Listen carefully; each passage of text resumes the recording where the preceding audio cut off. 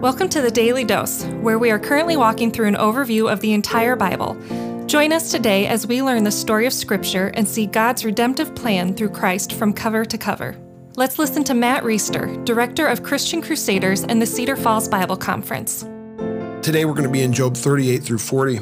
God is finally going to come and answer Job for himself. Job and his friends have been having a conversation about whether God is just, whether he operates the universe justly. Of course, this is against the backdrop of Job's great suffering, which stems from what seems to be a contest between Satan and God. And Job is feeling like, on one hand, he's innocent. He hasn't done anything wrong. On the other hand, he's being treated very poorly by God, and so God must not be righteous.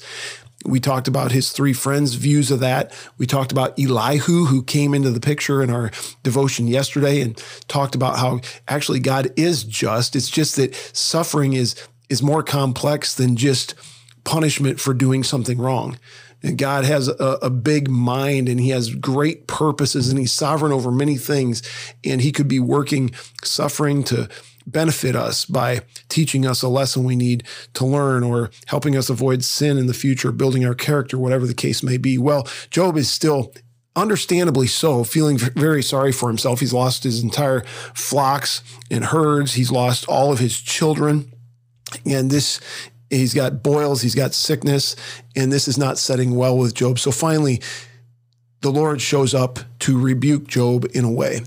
And we're just going to read through some of this, starting in chapter 38, verse 1. The Lord answered Job out of the whirlwind and said, "Who is this that darkens counsel by words without knowledge? Dress for action like a man. I will question you, and you make it known to me."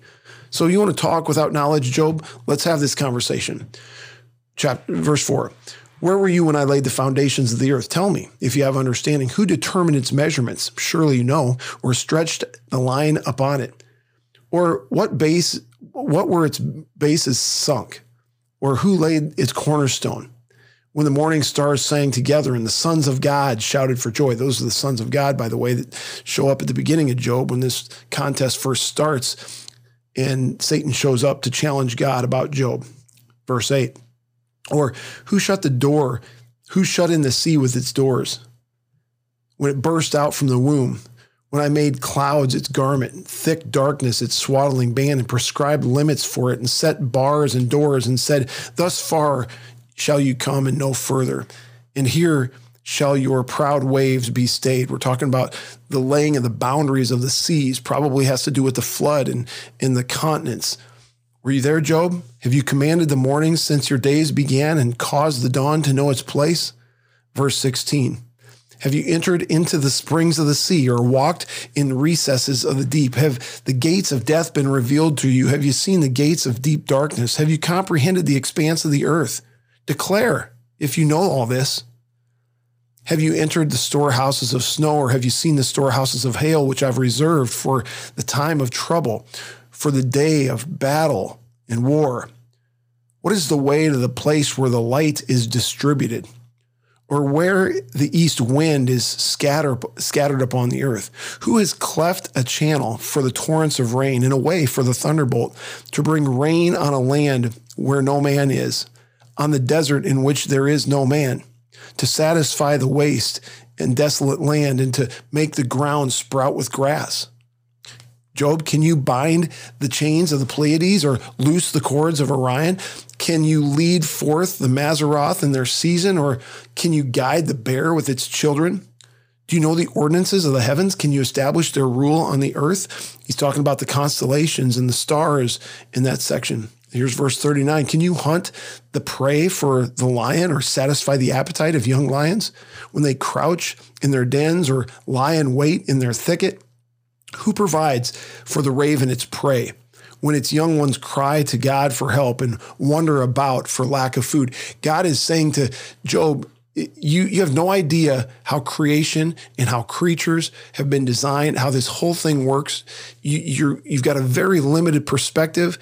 I think that God acknowledges that his suffering is great in human terms, but he doesn't have the mind of God. Job doesn't know the big picture. Job doesn't even know how a hawk was made to soar. Here's what it says in verse 26. "Is it by your understanding that a hawk soars and spreads his wings toward the south? Is it at your command that the eagle mounts up and makes his nest on high? On the rock he dwells and makes his home, on the rocky crag and stronghold. From there he spies out the prey. His eyes behold it from far away. His young ones suck up blood, and where the slain are, there he is. So God's just reminding Job, hey, you can think I'm unjust. You can think this isn't fair. You can think I'm not complex or big enough to work this suffering for my glory and for your good. But Job, that's just not the case. You have no idea how this stuff was all laid out. This is chapter 40, verse 1. And the Lord said to Job, shall a fault finder contend with the Almighty? He who argues with God, let him answer it. So God's saying, go ahead, Job. If you want to argue with me about these things, go ahead and answer my questions. Where were you when all these things were created? To Job's credit, here's what he says. Job answered the Lord and said, behold, I am of small account. What shall I answer you? I lay my hand on my mouth. I have spoken once, and I will not answer twice, but I will proceed no further. Friends, we don't want to discount suffering. We want to be compassionate to those who suffer. Jesus is obviously clear about that in the New Testament, but we also want to be very, very clear about this fact that God is big, God is sovereign, God knows what he is doing. He does not make mistakes. And in a way, despite the greatest pains that we'll experience, the greatest heartaches that we'll suffer, there is hope and security and peace that comes from knowing that our God is in charge. He's doing what he's doing for our good and for his glory. And rather than asking the question, why is God allowing me to suffer? He must be unjust. Maybe what we ought to be asking is, why would a God who's this big, this powerful, this expansive, why would he take enough interest in me to send his son Jesus to live a perfect life and die a death that I deserve to die, so that through faith in him, I could have his righteousness on me and I could have my penalty mark paid, so that I, little tiny Matt, nobody, could have communion with God, could be reconciled to my Creator in this life, and then spend eternity in heaven with him forever. Now that's the big question. And aren't we glad that that is the case, so that our suffering pales in comparison to what God has for those of us who trust Christ in the days ahead. I hope that's an encouragement to you. Amen. The Daily Dose is a partnership between 4 ministries. First is Christian Crusaders, where you can find weekly 30-minute worship services at christiancrusaders.org, and where you can hear engaging interviews and other content on one of our 3 podcasts. Second is Fresh Wind Worship, whose weekly worship services are available on their YouTube channel, Fresh Wind Ministries, and linked to their Facebook page, Fresh Wind Worship.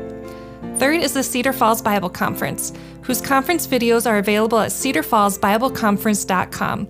And please consider joining us for our 100th annual conference on Saturday, July 31st through Saturday, August 7th in 2021. If you or someone you know could benefit from an anonymous online Christian mentor, please visit issuesiface.com, which is provided by Power to Change Digital Strategies, our 4th partnering ministry. Please subscribe to this podcast, leave a 5-star review, and prayerfully consider financially supporting one of our partnering ministries. And check our episode notes for links and more details. Thank you for listening, and may God richly bless you.